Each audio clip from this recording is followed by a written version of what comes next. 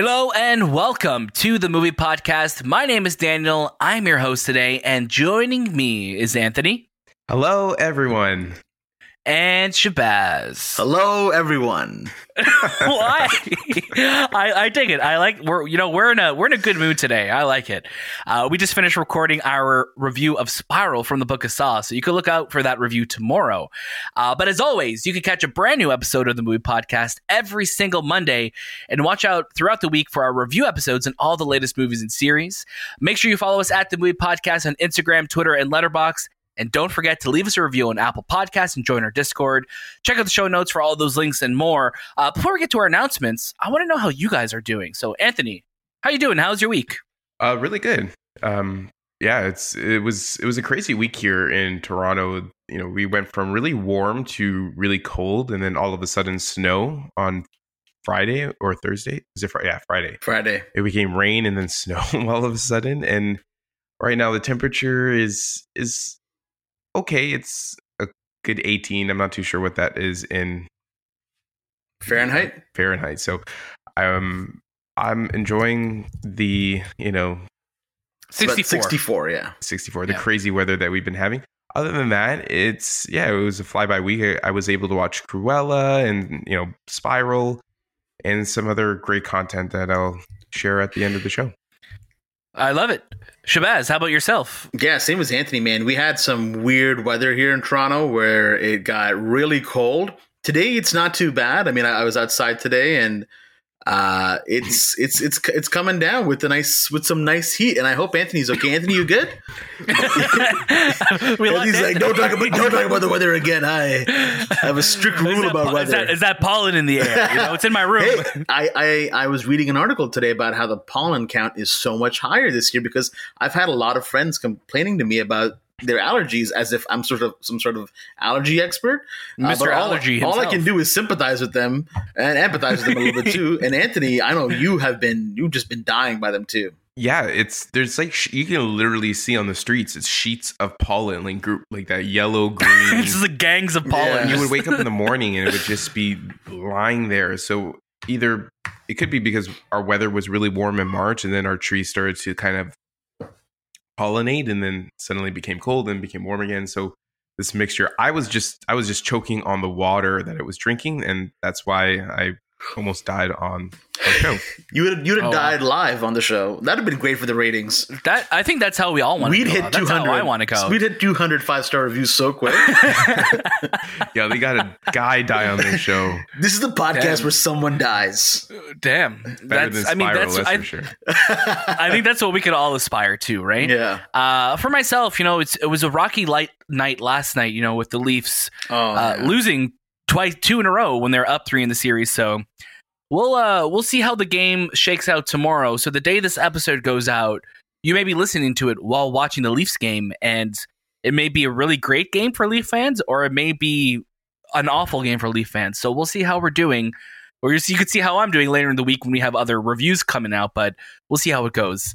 Some quick announcements this week. We do have lots of reviews on the feed. Our Friends Reunion reaction/review is out now. You could check that out. We go really in-depth with our kind of history of Friends and what we thought of the reunion special. Our review of Cruella, Riders of Justice, Army of the Dead, Master of None, MODOK, Those Who Wish Me Dead, and more are available now on the movie podcast feed.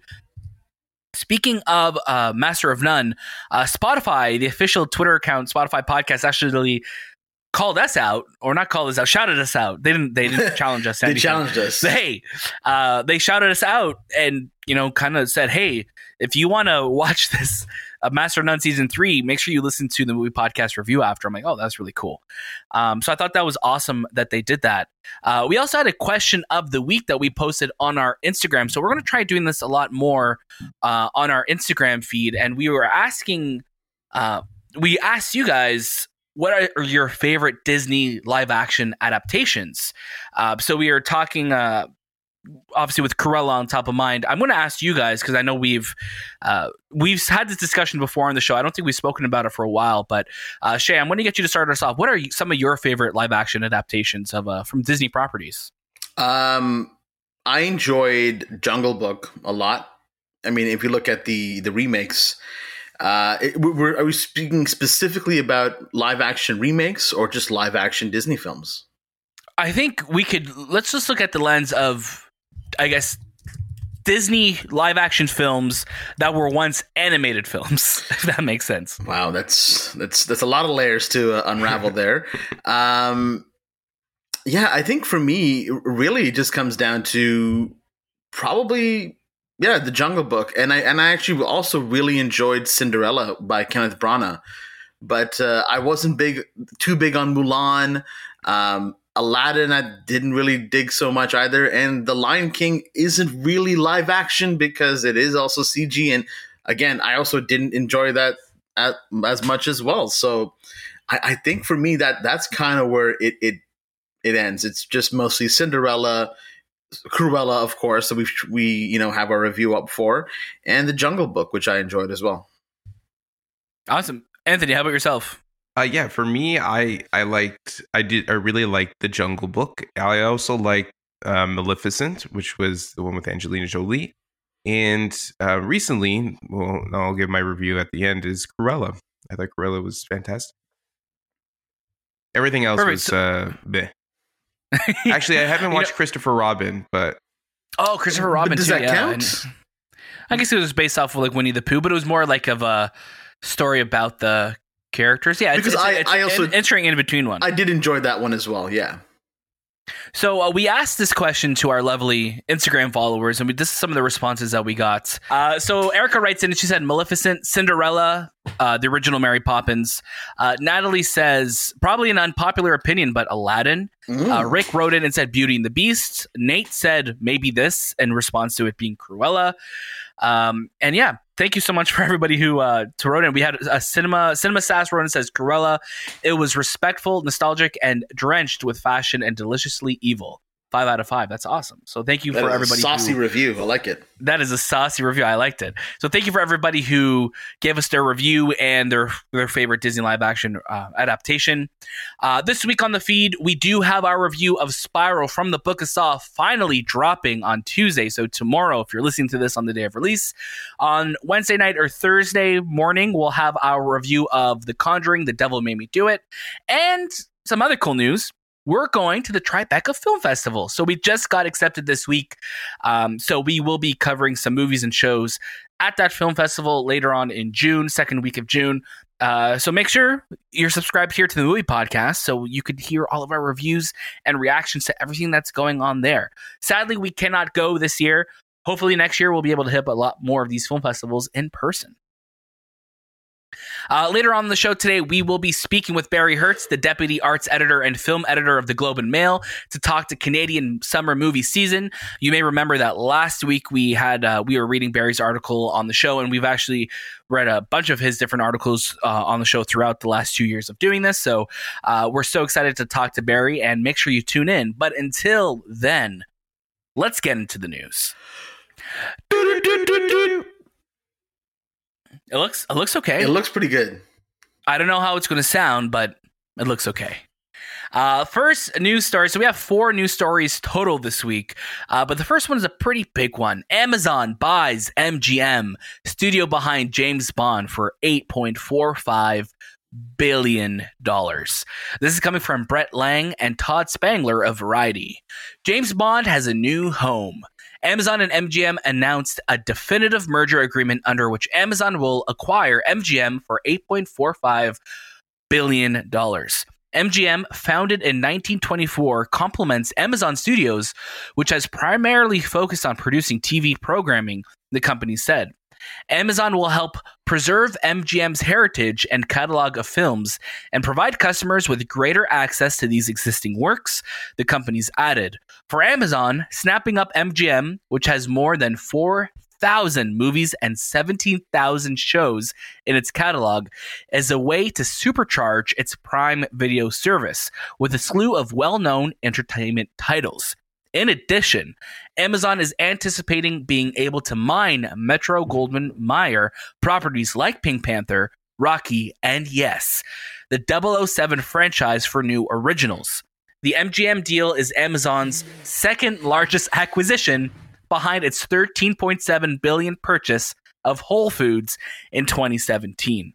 Now, what's really interesting about this article, which we'll get into, is that MGM has kind of always been trying to be bought in the last couple of years. You know, we heard rumblings of Netflix, of Apple, and different ones, but I just find it so interesting that, you know, we're in a time right now where obviously tech conglomerates are the ones buying these big companies. And like when you see the last big acquisition Amazon made was Whole Foods, which is a grocery store company. So like that's kind of where we're going in the future, is with these bigger tech companies buying out these studios because they have just such ridiculous amounts more of money.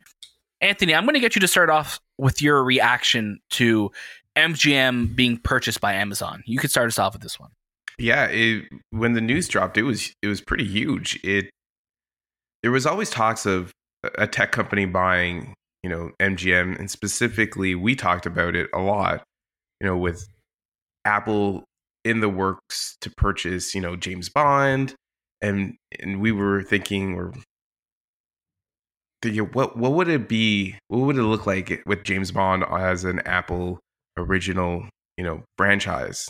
Not original franchise, but Apple franchise.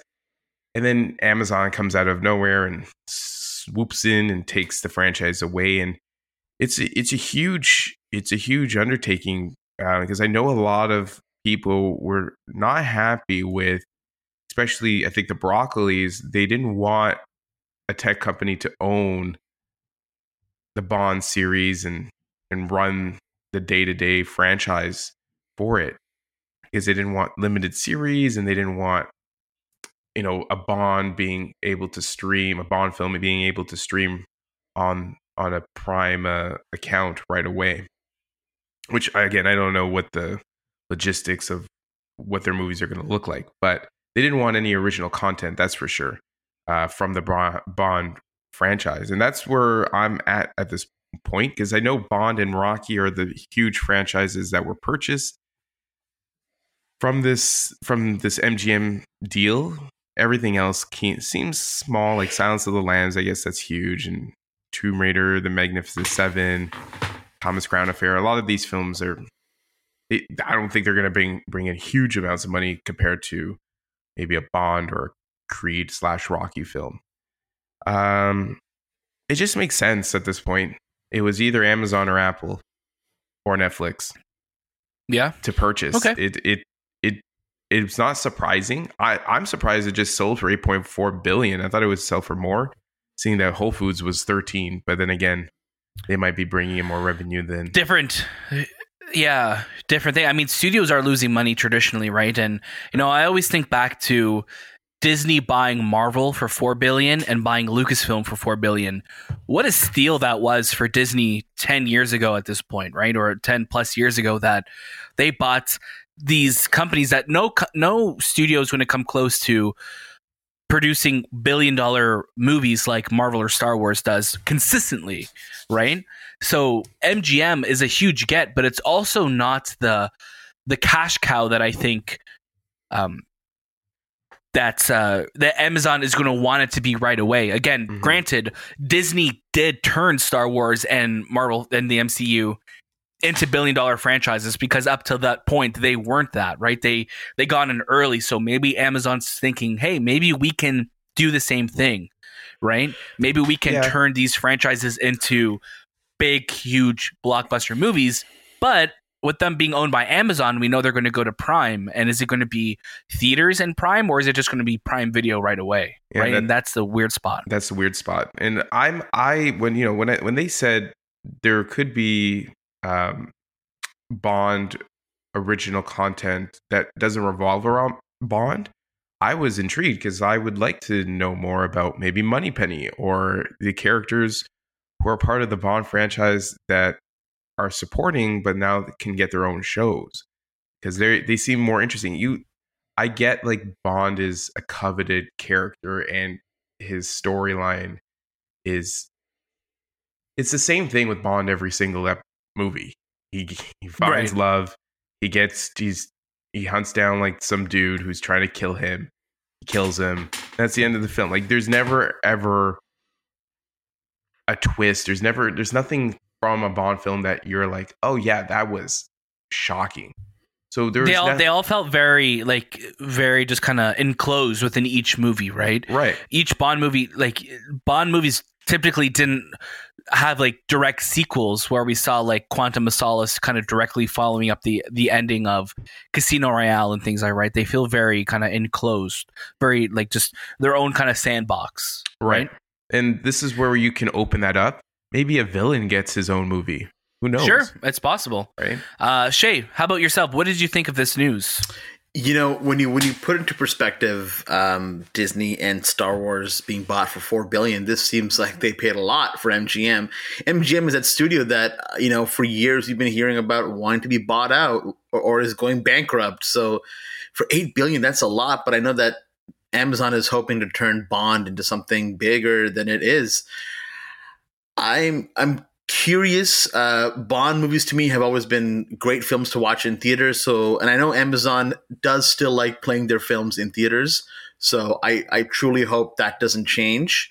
But I'm curious. I want to know where this goes. I don't know when we're going to see this. This is obviously going to be a new Bond because this is clearly Daniel Craig's last film. Well, hopefully, or we don't know yet. And then, the rest of it is just going to be, I think, a lot of reworking with this company. So I'm curious to see where it goes. Amazon's huge. They're absolutely massive. So this is not a surprise that they want to get into this business too. They already have an Oscar, I believe. So what's next for them, right? Right. And, you know, it's interesting, you know, Anthony brought up the Broccoli family. I wonder how much say they have going forward with all the Bond spinoffs and everything like that. And I wonder, too, you know, Bond, like Shay was just saying, is a traditionally theater experience, of course, right? And, you know, there was always rumblings of Christopher Nolan coming in and maybe doing his own Bond. Maybe Amazon is the studio that locks up Nolan for his next movies after, you know, Nolan had his fallout with Warner Brothers. Maybe Nolan signs a first look deal with Amazon if Amazon promises him that he'll have theatrical release day and date. Who cares what happens to the movie afterwards? But if Amazon could promise Nolan that basically, hey, Mr. Nolan, here's a blank check. Go make whatever movie you want. It will play in all the theaters you want it to, and then play on Amazon.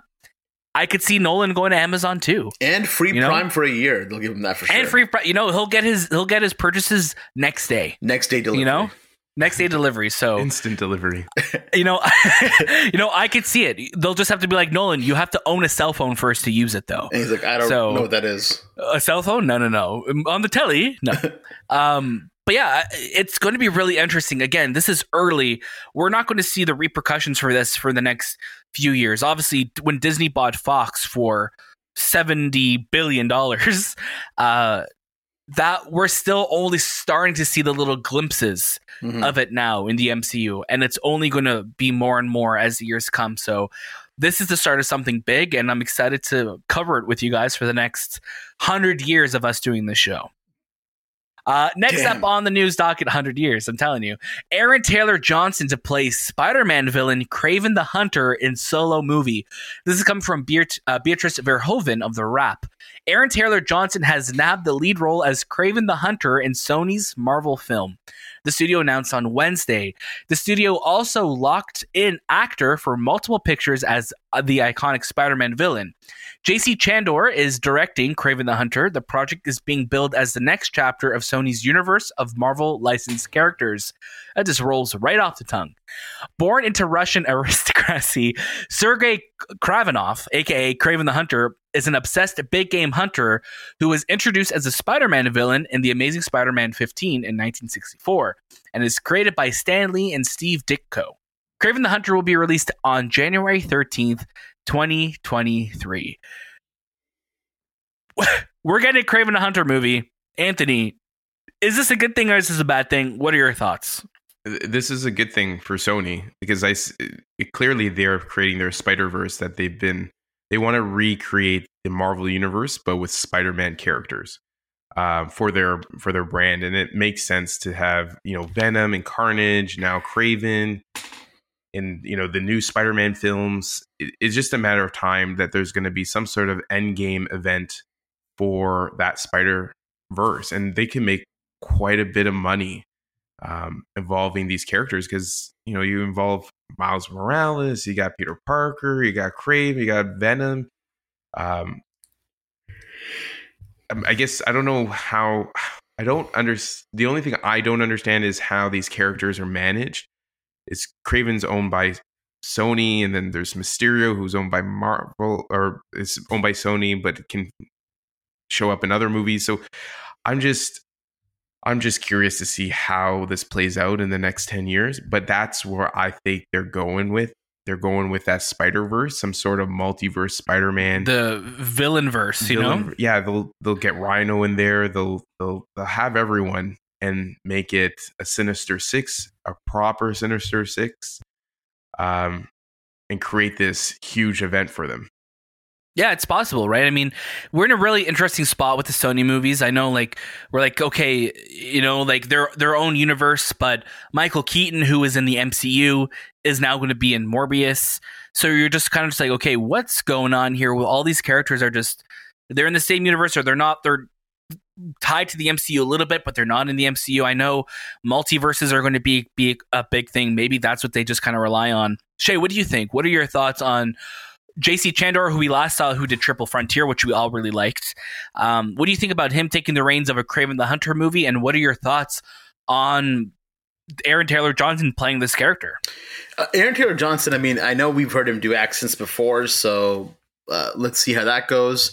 I never really imagined him as Kraven the Hunter. When I think of Kraven the Hunter, it's always this really buff, he's got a beard and a ponytail kind of going on. I always picture either Jeffrey Dean Morgan or Jason Momoa type. 100%. Those are the two people I immediately think of. So, I mean, here we go. Let's do this. I still don't understand what Sony's plan is. It almost feels like this is Spider-Man belongs to a divorced couple, and Disney is that mom who loves him, and whatever he wants, stay up late, but still he gains respect, and he goes back to Sony, and Sony's just beating him at night and being like, yeah, you're gonna fight Kraven today, and you're gonna fight Morbius, and then you hear the Sony exec Sanford Panich, and he talked about how when No Way Home comes out, it's going to make a lot of sense then what we're trying to do. So really, it really seems like they're hinting that multiverse line.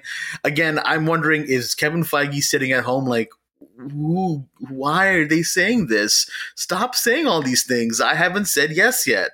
So there's a lot to go off of. Again, I still am trying to understand why we saw Michael Keaton in the trailer for Morbius.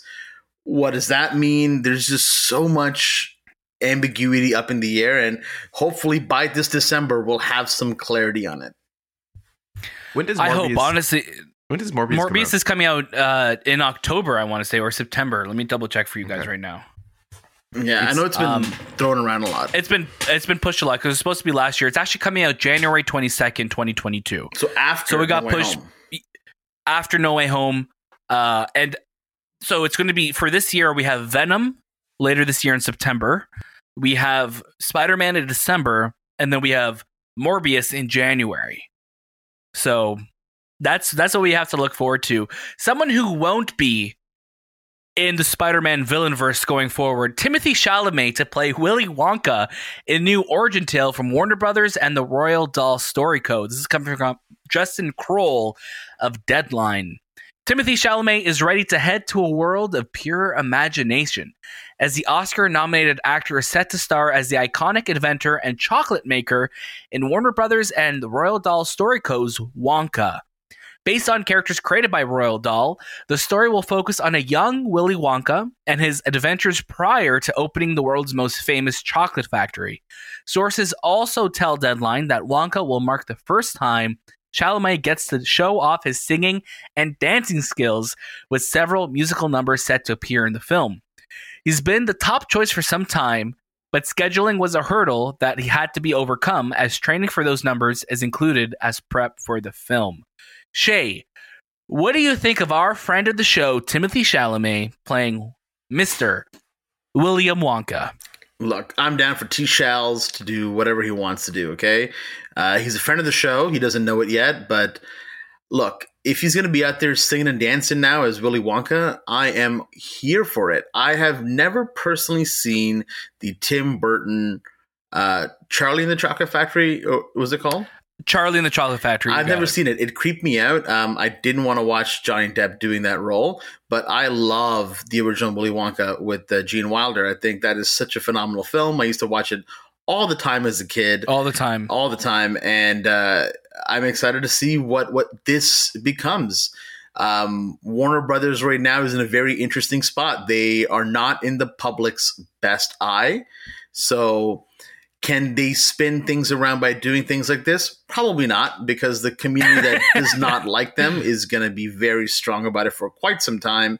But I think us T-Shal fans, or as they call us, Shalamites, are definitely Shalamites. Yeah, I think we're gonna. I was gonna say Shalaheads, but I like Shalamites. Yeah, yeah, I like it. We're definitely excited for I think what's to come forward. Anthony, how about yourself? How do you feel about a Wonka origin tale? Yeah, it's dope. When they signed on Timothée, it just makes sense. He kind of looks like the character before he's actually in costume, so he has the look. So that's good, and he's a great actor. I don't know. I like the Willy Wonka storyline. I like it more because it's about candy and chocolate, not because of the characters. I just get really hungry watching it and want to eat chocolate bars. Yeah. But yeah, sure. Why not? Like, let's learn how he became this eccentric chocolate maker and how Oompa Loompas were founded or created or whatever he does with them. I hope this is more in the vein of the 70s film than it is of the Tim Burton style one. I would love for this to be almost like a period piece as well too. I think that would be really cool. Mm-hmm. Just to kind of set up this character. Obviously, if he's going to be a younger version of the character, you have to wonder, okay, is this a younger version of Gene Wilder's of his Willy Wonka, or is it going to be like I'm just curious when this is going to be set. So I'm really looking forward to that. I like that there's going to be musical numbers and dance scenes and all of that. So I want to see Chalamet give us his singing and dancing chops, obviously. So, this should be interesting. I just hope that it delivers. Do we have any director signed on to this yet? Not that I can see. Not that we've seen. So we just kind of wait and see. Hopefully the right creative team is going to be behind this. It seems like the script is already there. So if there's great music, great cinematography, great just dancing sequences, it'll be fun. And hopefully there's some great characters along the way, because I think the first film is very beloved. I don't think a lot of people really talk about the Tim Burton, Johnny Depp version too much, because it just feels like a Tim Burton film. It doesn't feel like a Royal Dahl adaptation, right? It just feels like Tim Burton kind of playing within his own universe, which for the 2000s, I get that was the thing, but I don't think it gives it an everlasting gobdropper appeal like the original film was, right? So I went on IMDb, and Paul King is set to be the director, and he's the director of Paddington Bear 1 and 2. Oh, okay. Yes, I do think I remember seeing that. So that's awesome. Hopefully that means it's in good hands then. Yeah, because Paddington Bear is a fantastic movie. It's like one of the best movies ever made. Yeah, and it just recently lost its highest rated movie on Rotten Tomatoes by one bad review. So we'll have to track down that person. Final major news story of the week: fully vaccinated people and also just liars can now go mask free at theaters. This is coming from William Hughes at the AV Club. Great news for those who have been fully vaccinated against COVID-19 and are also just liars. Today, AMC theaters and several major movie chains have announced that patrons will no longer have to wear masks in their theaters. Also, anyone who has received 2 doses of the Moderna or Pfizer vaccine, 1 dose of the Johnson & Johnson vaccine, or who are just cool with lying their asses off and endangering people around them, are good to demask while watching all the summer's hottest films.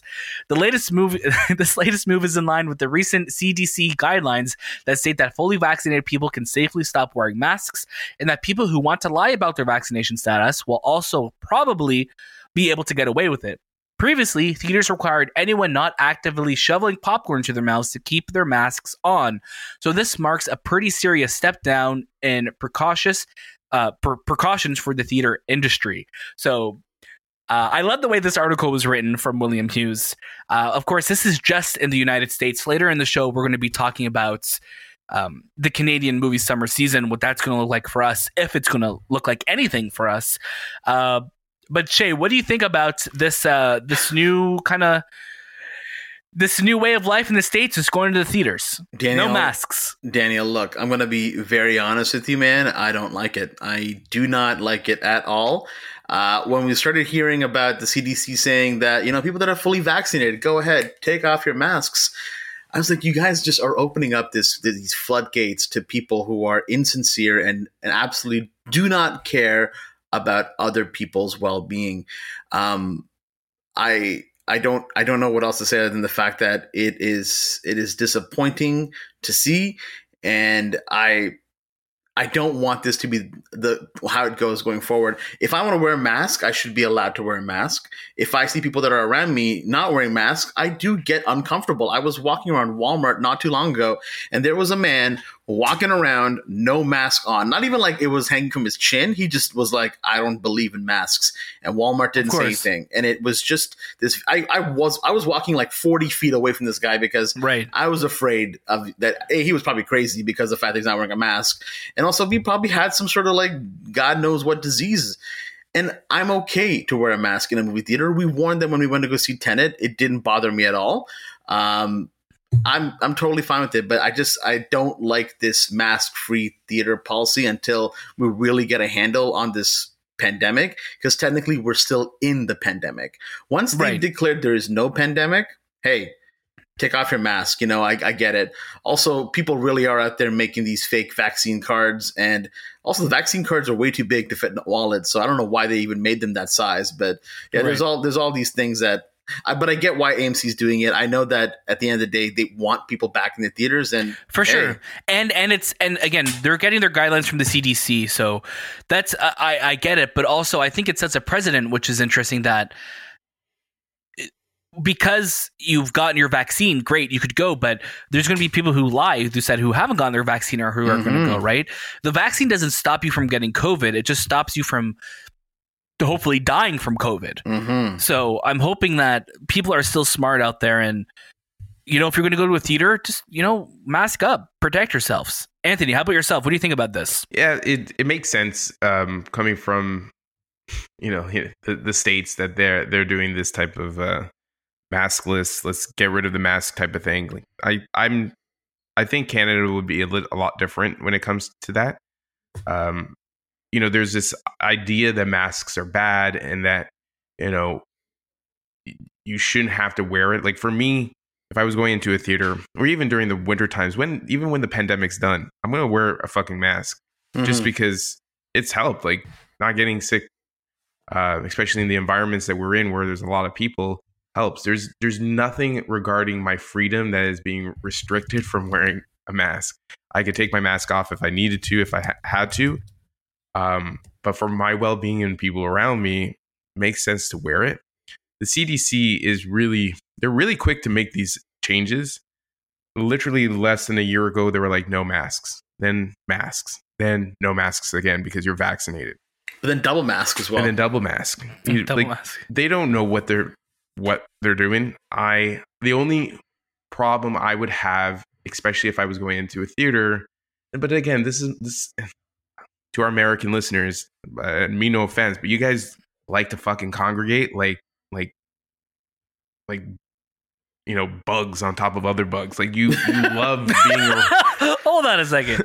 Bugs on top of other bugs? I'll be honest, I've never heard of that. Stone and there's bugs on top of other bugs. That's a new Anthony quote we have to write down. You like to congregate like bugs on top of bugs. Bugs on bugs. Dude, like you guys think masks are harboring your freedom, and not all Americans. I'm just saying, but you see it though. Like you see he meant Daniel. You see it in the news, and we see a lot of that here too. Like the anti-mask marches. It's not impeding on your freedoms. It's just there to protect you, man. That's it. Those years, we would see people wearing masks, and we would think, "What are these guys doing?" No, they had it fucking straight all this time. They knew what the consequences are, and it's just funny that how our whole idea has changed. But yeah, I feel bad for if I was going to a theater in the States and I had someone sitting next to me and they're not wearing a mask and they're just coughing into their popcorn and shit.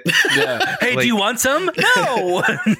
Yeah, that's hold my tissue. And I feel bad because there's situations where I get where they're coming from, but when you have a big organization saying, "Oh no, don't worry about wearing your mask," it just sets that precedent that it does, because if you choose to wear a mask, you're the one who looks weird, right? Mm-hmm. Yeah. You're the one who looks like, oh, you're gonna feel that peer pressure to take it off. And I think that's what I don't like about the CDC announcement. Obviously, they're giving us their guidelines. That's great, but when you say that people don't have to wear masks, you're making it that people who choose to wear one are going to be the ones who are immediately looked at and outcasted, which I don't appreciate that. Shay, kick us off with some quick updates as we wrap up the news this week. Quick updates. Here we go. Luca Guadagnino confirms he is moving away from Call Me By Your Name sequel. Miles Teller replaces Armie Hammer in Paramount Plus series about the making of The Godfather. Danae Gurira to return as Okoye in an origin spin-off series on Disney Plus, and Merle Dandridge, who voiced Marlene in the Last of Us video game, will reprise the role in the HBO series. Some quick updates there. Nothing that we really, I think, need to expand on, but obviously the Armie Hammer stuff, not surprising that the Call Me By Your Name sequel is going to happen. I don't think it even needed a sequel on the movie side. Denai Guerrera, great to see her returning as Okoye. She's great. And really cool to see that Merle Dandridge is kind of making the jump from the video game series to the actual HBO adaptation to play Marlene. That's really cool to see that. Yeah. For the first time in a long time, let's get some box office news. Cha-ching! Oh, yeah. Thank you, Shay. I'm like, what's the box office sound again? That was it. It's been so long. I was waiting. I was hoping you'd add the box office in today because, I mean, it's sad for us, but it's happy it's for sad for us for sure. A Quiet Place Part 2 heads for a mega $57 million opening. This is coming from Pamela McClintock of The Hollywood Reporter. John Krasinski's A Quiet Place Part 2 is making history over Memorial Day weekend, grossing $19.3 million on Friday alone from 3,752 theaters for a projected 4-day weekend of $57 million. For reference, the first Quiet Place made $50 million its opening weekend. Cruella grossed $7.7 million from 3,982 theaters on Friday for a projected 4-day domestic debut of $27 million to $30 million, likewise ahead of expectations. Obviously, Cruella is going to be on Premiere Access as well. The box office looks like it's coming back. That's $57 million from just the States and Mexico if this film is open there, and maybe some theaters in Canada that are open. Only 10% of our theaters are open. So this is great news for the box office. Anthony, what do you think about this? I'm surprised Cruella didn't make more money, seeing it's a Disney film, but it's nice to see that these films are getting the money they deserve. They're making back some profit, and hopefully this trend will continue to grow. I don't know what's coming out next week. So you got The Conjuring, The Devil May Conjuring is this week. Yep. Yeah. So more people going. That's a good thing, as long as there's safety precautions in place, which I probably don't think there is. And let's see what happens. Shay, how about yourself? You know what? I'm more astounded by the number of theaters. That's the normal number of theaters we typically see for most movies. So to now see that's normal again, it makes us feel like I'm living in a bubble, and I can't wait till we're a part of that. It also kind of helps me go, wow, Canada really doesn't add much to the North American box office intake. It really doesn't seem like we do much of a dent. Yeah, I mean, like we know from like Barry Hertz's article from last week and talking to him this week that traditionally, we take about 10% of the North American box office. So,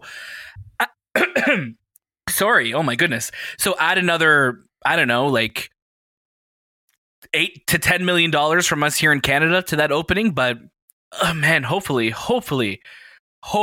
us here in Ontario and across Canada will be able to be part of that soon. Let's get into some trailers. Trailers.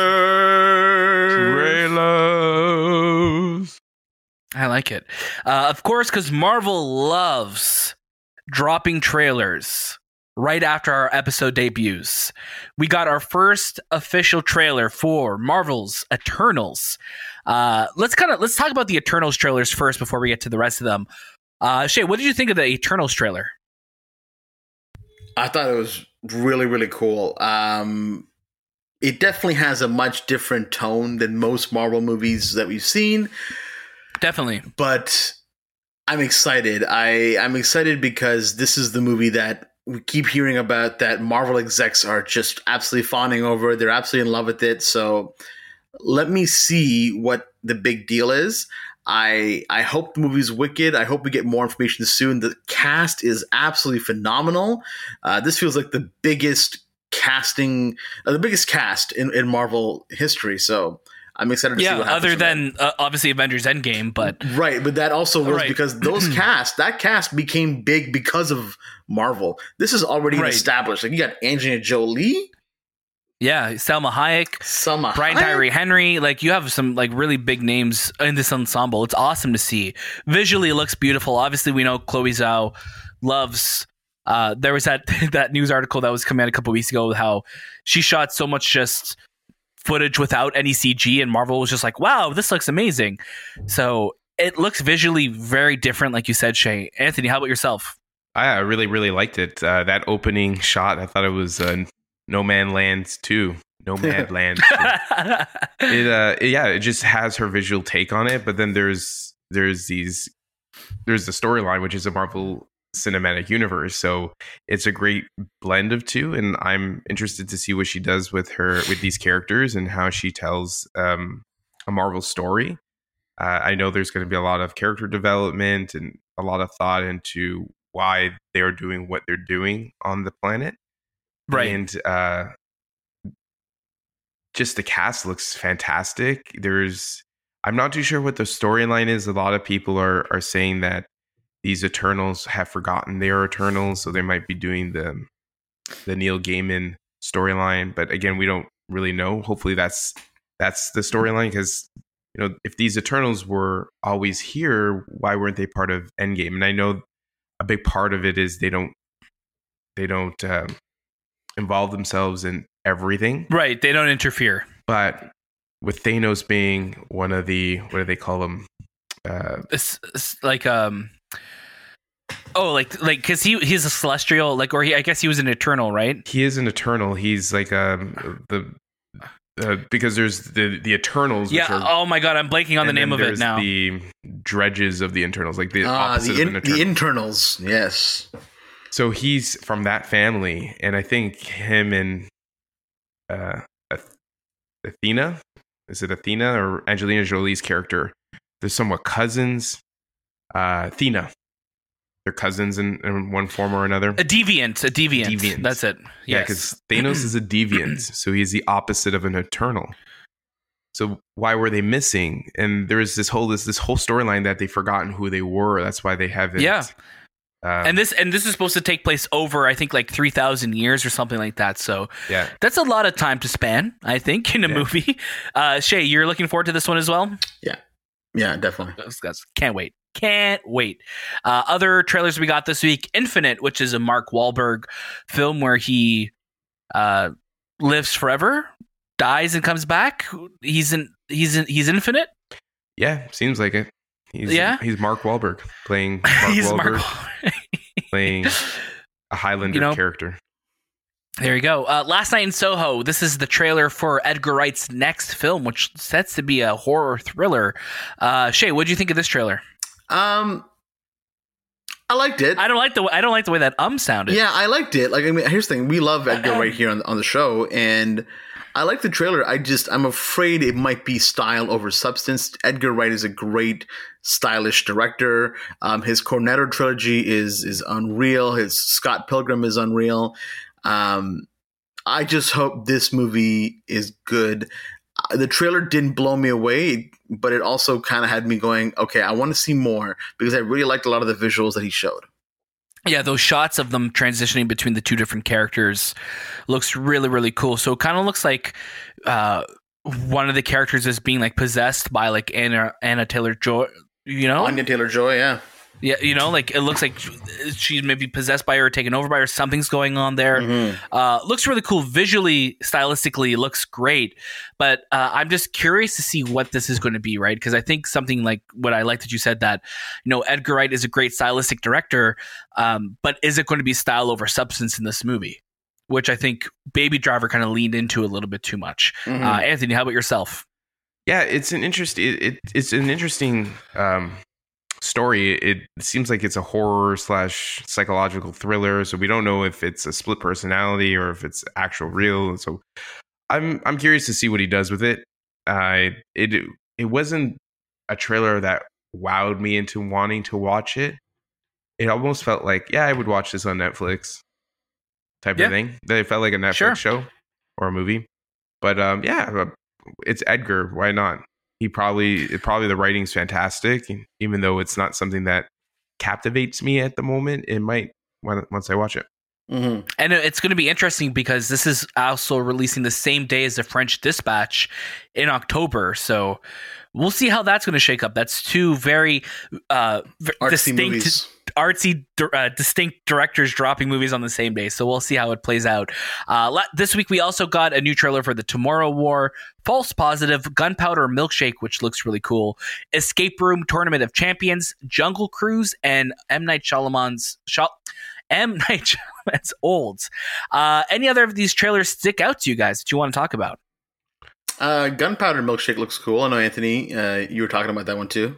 Yeah, it has like this, you know, John Wick vibe, but it's also cartoony humor, but with really cool action. And I for me, the trailer that I really liked, and it was surprising, was Old.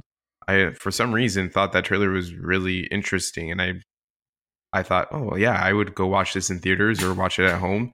The storyline of this beach that makes you old, and the trailer does a really good job of making you wonder what the anxious as hell, man. Yeah, it makes I was just so stressed watching it. I hope it's a great M. Night film and it doesn't have a stupid twist at the end. It's him and Stephen King, man. Those contaminated endings. Water. That's 18 years. Oh no. So that's definitely one to look out for. So Old, it's on my radar. It looks really cool, but again, I don't want it to be one of those movies that, oh, here's the idea, and then the execution of it, you're just like, didn't really land, right? Out this week, we have The Conjuring, The Devil Made Me Do It, which we will have a review out for, and Spirit Untamed, which will be an animated film coming out later this week. What we're watching, Shay, start us off with what you are watching. So episode 6 of Mayor of Easttown. Tonight when we're recording this is the series finale. Ooh, and I am hyped. I really can't wait to see where this goes. The show is phenomenal. If you haven't already watched it, you're doing an absolute disservice. You need to watch the show. Kate Winslet is killer. Cruella, our review is up. Just like Anthony last week, I went back to Righteous Gemstones. I watched it again. This show is so damn funny. Like, it's one of those shows that I could probably watch one more time again and still feel the same kind of way I did the first time. We have our Friends, the Reunion review up as well. I put on Shrek 2 one night because I was preparing for the Saw film, so I wanted to start off really fun and then jump into Saw. So I in one day, I watched Saw 4, Saw 6, Saw 7, Saw 8, and Spiral. I was sawed out that day. And Jigsaw.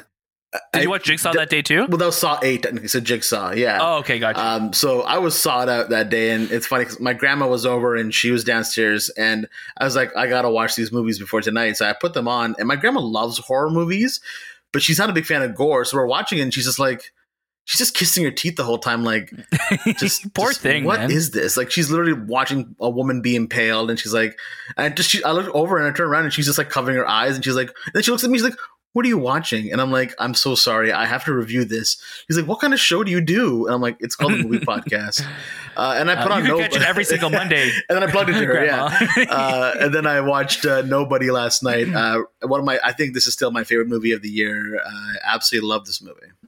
Definitely. Anthony, how about yourself? Yeah, I started the week off with Cruella. I watched Spiral from the Book of Saw, Friends Reunion, Dark Side of the Ring, Ultimate Warrior.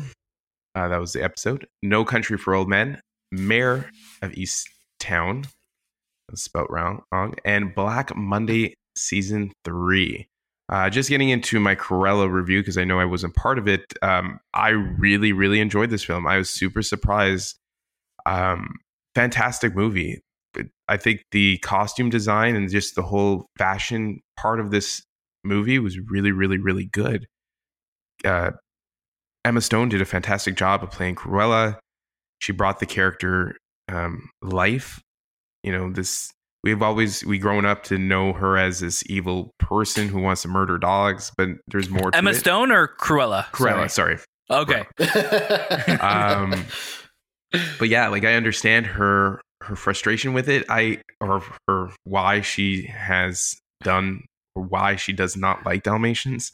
Yeah. But I don't know if this is a reinvention of her character. Hopefully it is, because it seems like there is more story to her that I want to see. And truthfully, I don't really care for the Dalmatians, like the 101 Dalmatians storyline anymore. I think this storyline with Cruella was fantastic, and even though she's a villain, she's not really a villain, you know. And she has this really great scene where she has her Joker moment where she realizes who she is.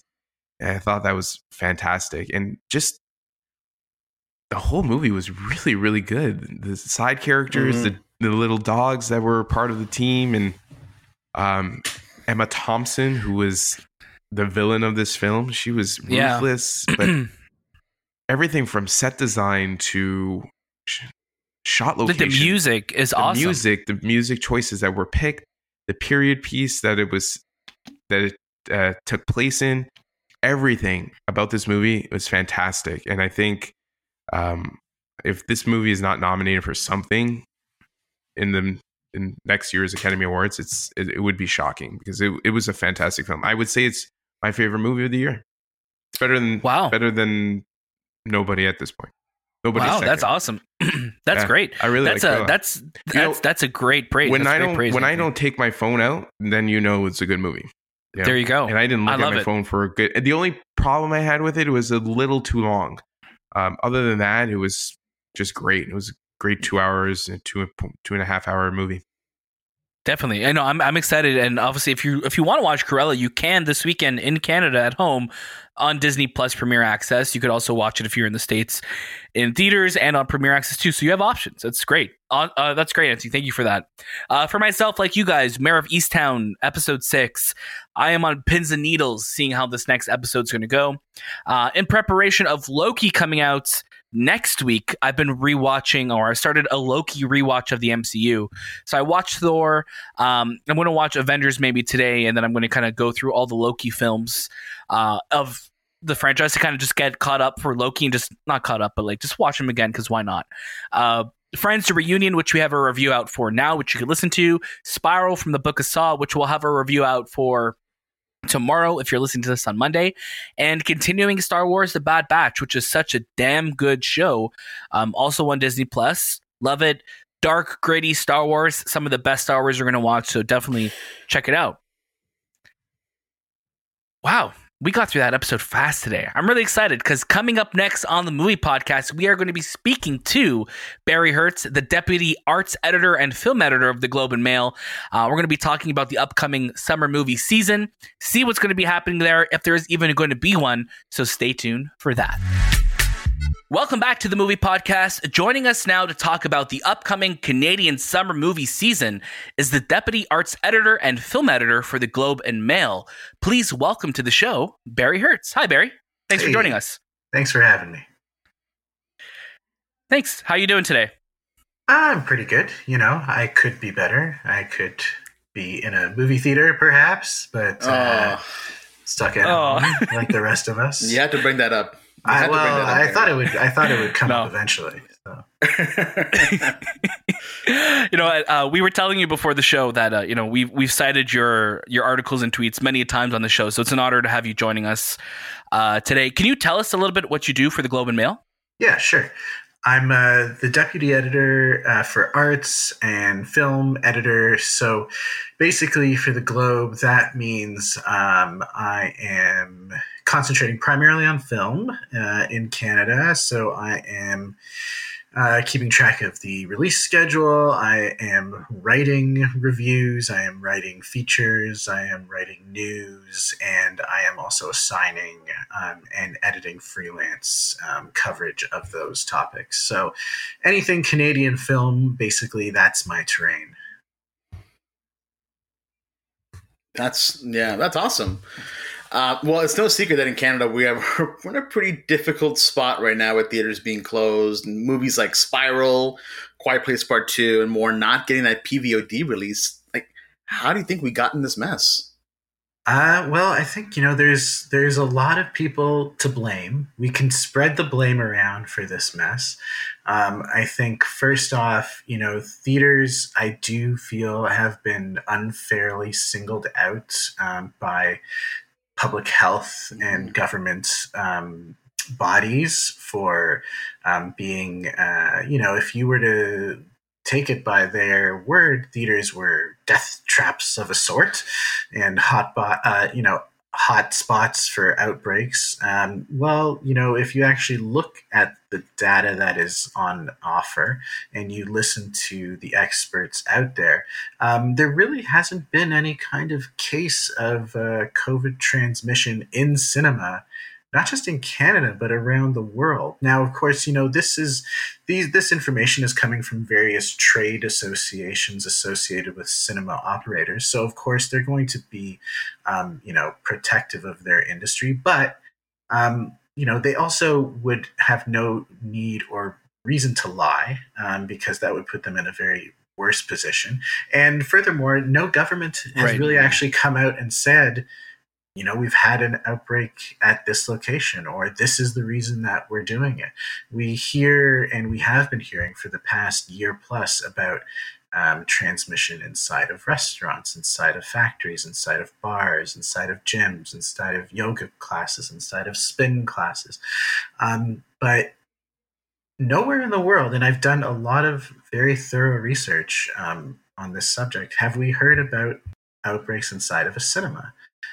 So that's kind of, one blame of unfairly singling out cinemas. And the cinema environment, I feel, is also, it is particularly well suited for the current kind of pandemic reality. If it's spaced out, it's a high ceilinged, typically kind of space. People are generally silent. There's not a lot of talking going on, and whatever talking is going on, you're facing the backs of other people.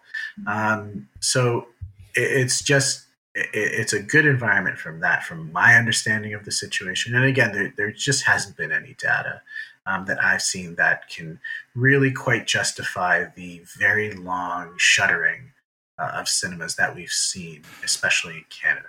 So that's one area to blame. They're shut. I feel it's quite arbitrary and not really quite justified.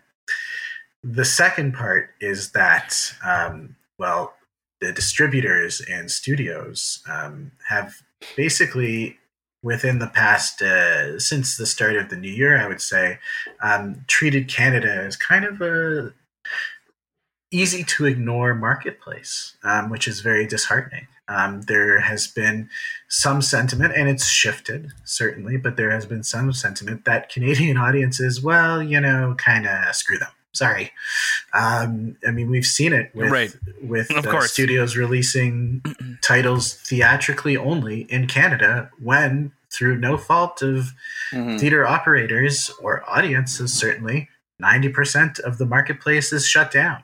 So why are you even bothering to release a title that is inaccessible to the vast majority of Canadian moviegoers? So we've been on the bad end of the stick of a couple of very bad decisions and some questionable decision making. And, obviously, I have a vested interest in this as my career and a field that I cover. But, I'm also just like a really passionate and dedicated moviegoer. And I love going to the theater. I love seeing new releases. I love participating in that communal experience. And I'm positive, as box office receipts have proven in the past, not alone in this country.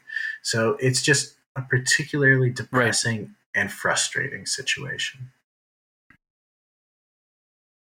Something I want to touch on that you brought up is just that theaters are, perfect. I guess the perfect spots to implement like social distancing and these safety regulations.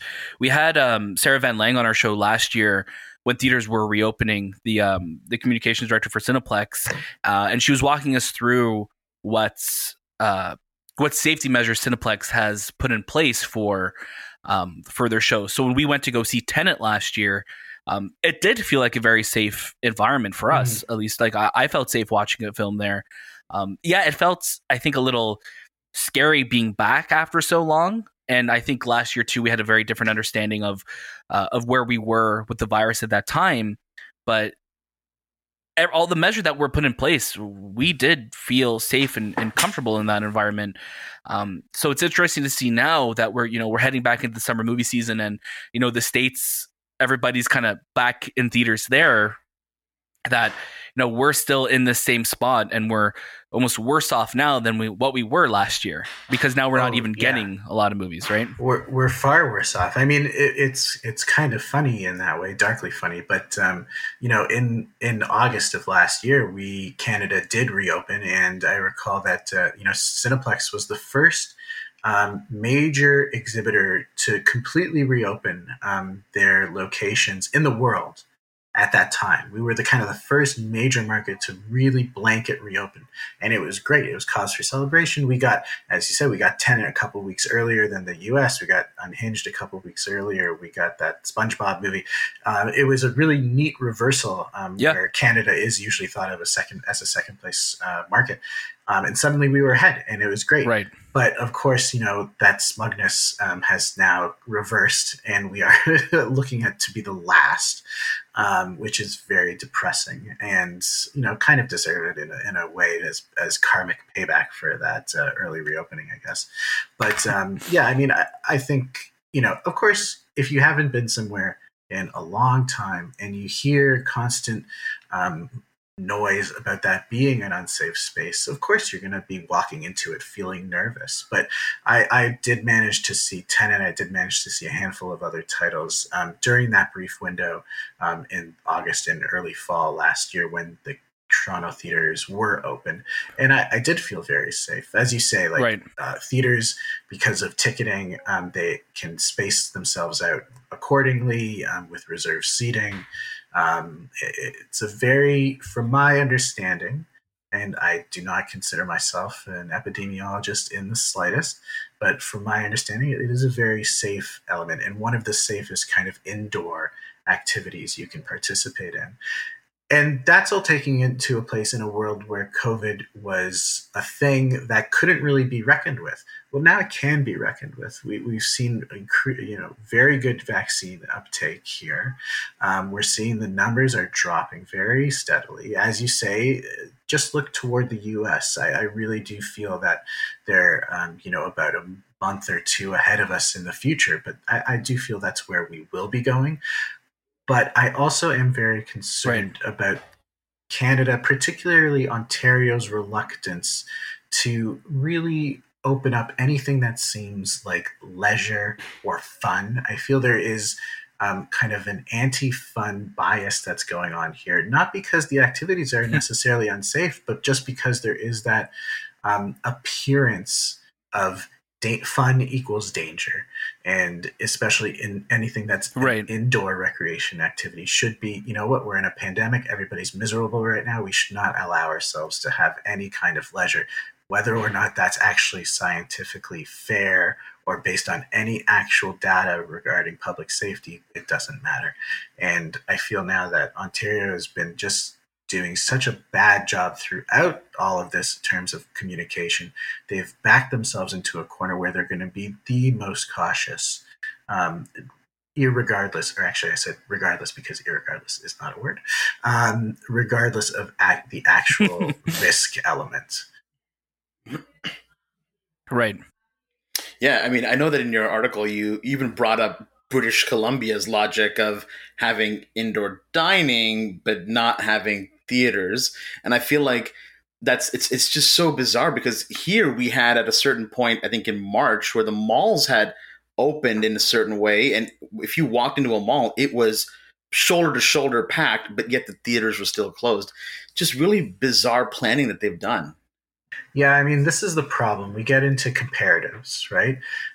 You know, I love in a very dark way, you know, at the dawn of the pandemic last year, there was so much conversation about, like, for instance, remember that brief window when strip clubs were allowed to open and people were like, how can a strip club open when I can't go hug my grandmother? I was like, well, you can't, you know, can we please just separate the two and look at everything in their own kind of isolated risk silos rather than having everything be blanket sector by sector lumped into this kind of risk analysis. So yeah, it is frustrating. And yeah, I mean, the British Columbia example, fortunately, it seems like with their reopening plan, which was announced yesterday, it seems like theaters are going to be open basically by Canada Day there, after being shuttered for almost even longer than in Ontario.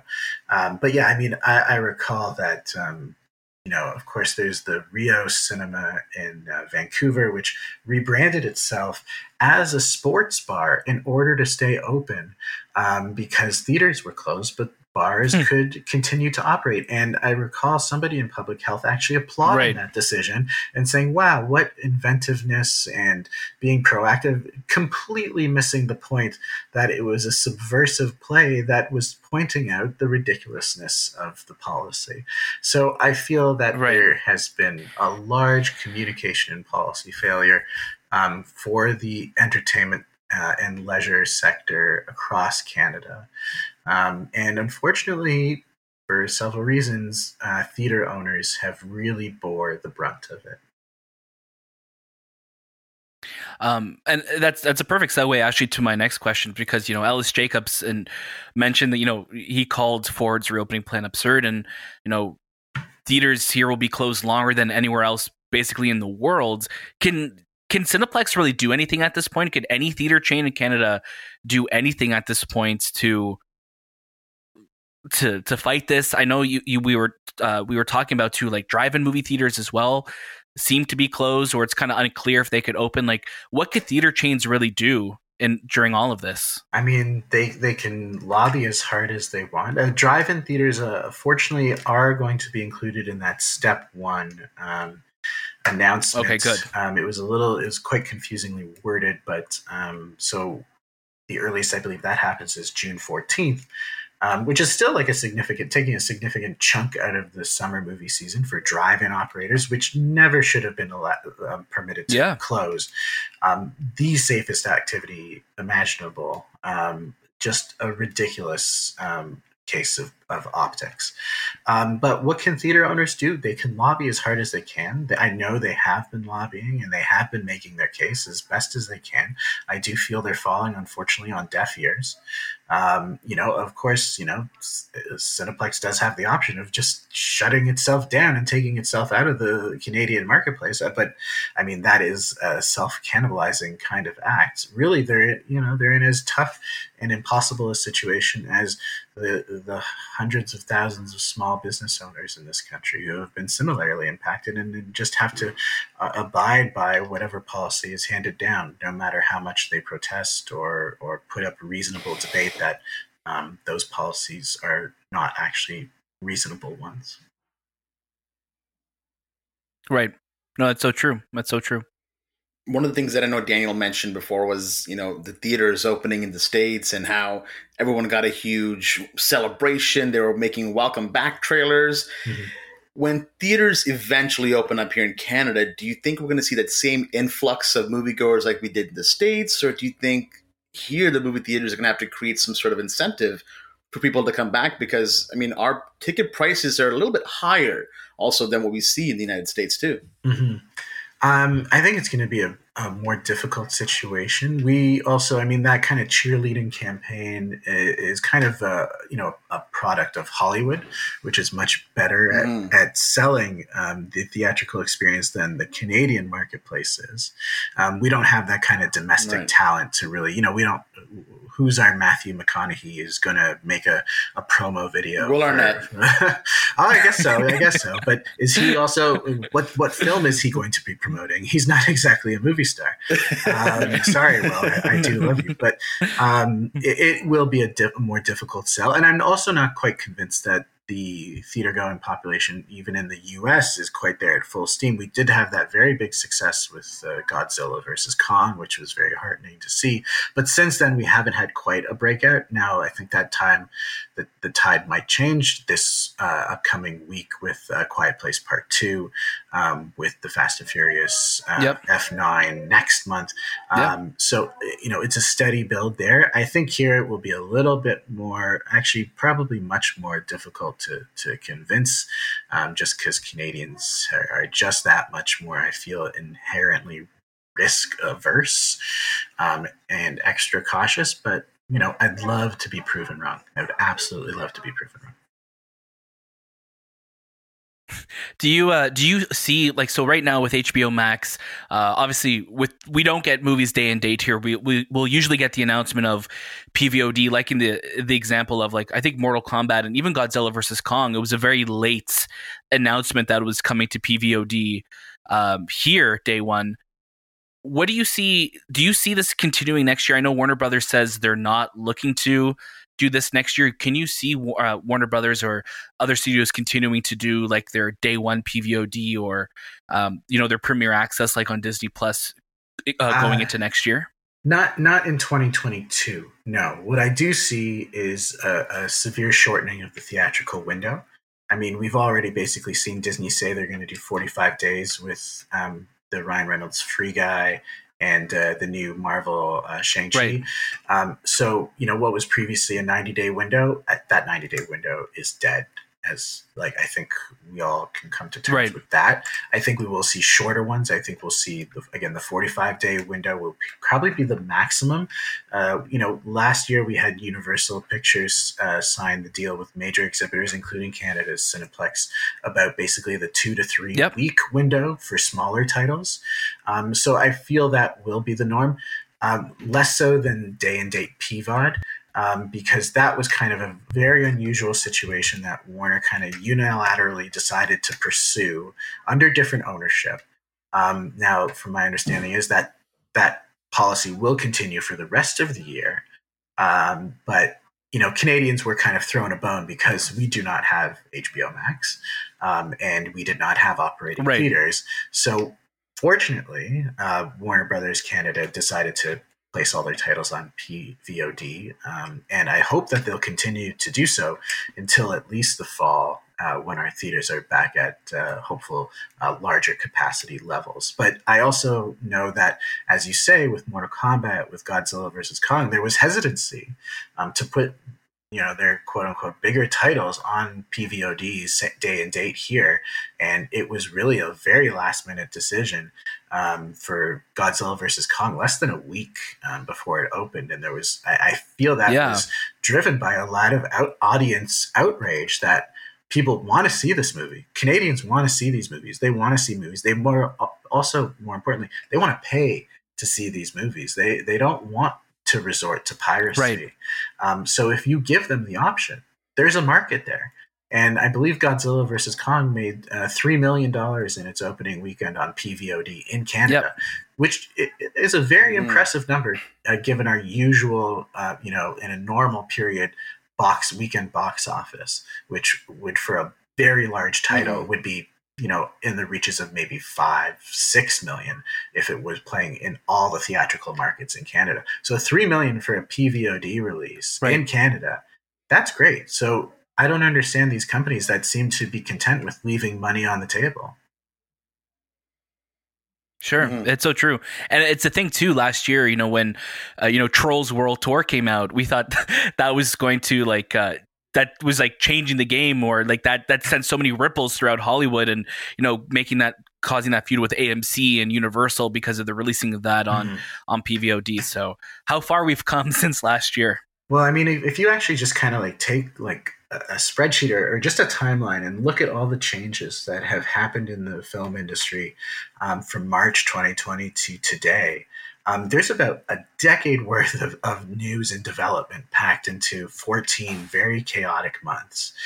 We have the collapse of the theatrical window. We have the introduction of at least a half a dozen streaming services. We have the consolidation of major American studios, some kind of twice over in the case of Warner Brothers. And today we just heard about Amazon acquiring MGM. Yep. So there's just been so much change that it's hard for the marketplace to react. And again, you know, Canada, as much as we love ourselves, we are not as big as the US, and we will never be. And we're not as big as the Asian or the European territories either. But because historically we have been always lumped in as the North American box office, that weekend box office, when reports would usually flow in previous years, that was including us. So we're Hollywood loves to include us when we're helpful, but when we're a problem, which we currently are, they seem quicker to react. Yeah. Right. Yeah, that's very true. Barry, last question. What are you watching right now, and what are you looking forward to? What am I watching right now? I'm watching all the new releases that get sent my way, really. I haven't been really impressed by too much. I saw Cruella last week. Wasn't a fan.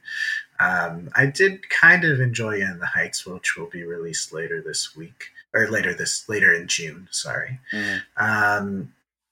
And I think I can say that now that the embargo's up. Yeah. And what I'm looking forward to, I'm just looking forward to getting into a theater.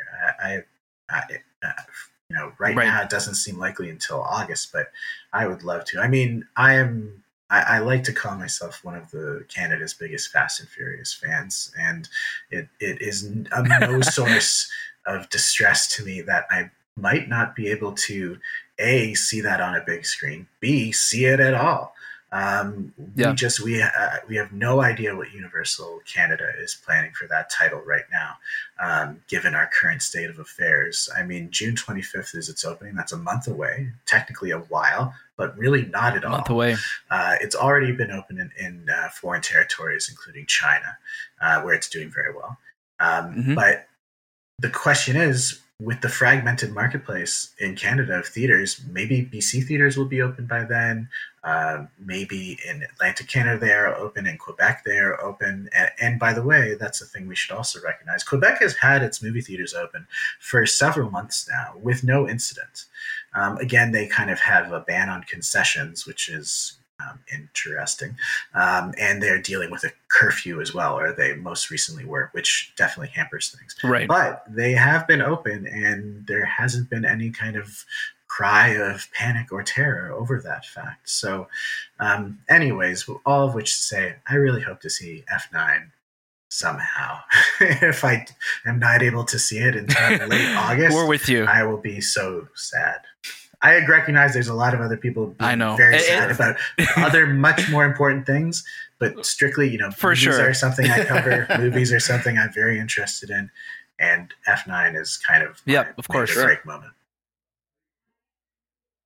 No, for sure. We're with you. Honestly, like, obviously we have a show called The Movie Podcast. We love movies, and for part of the show and for our own sanity, we turn to them, and it stings a little bit, especially when you're seeing other like reviewers and things like that in the States of already seeing it on a big screen, and you want to be part of that. You feel left out. So I'm hoping that our government starts to take more notice and start adjusting accordingly, because we're ready to be back. I think we're in a spot where we could be back. I think so too. And I think really, what it might come down to is, moviegoers making their voices heard and expressing their frustration.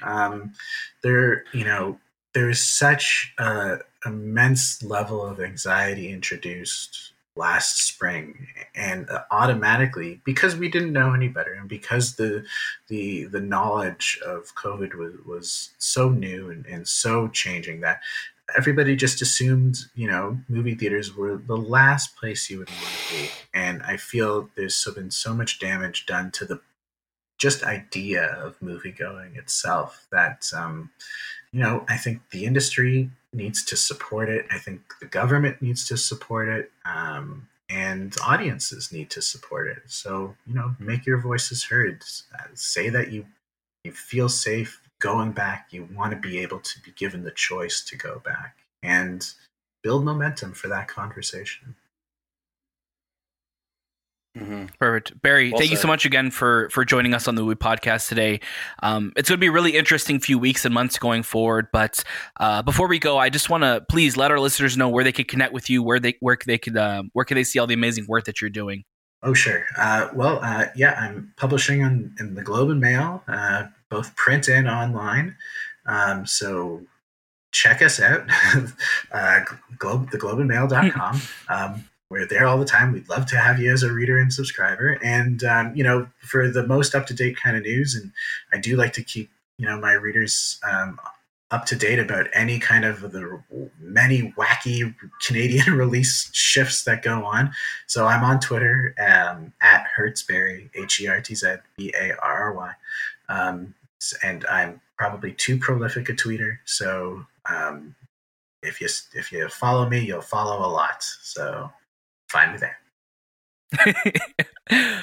Perfect. We're going to have all those links and more in our show notes below, so make sure you check that out. Barry, thank you so much for joining us. Thanks for having me, guys. Thank you again so much, Barry, for joining us on the Movie Podcast. I'm hoping that we could have him on the show again sooner.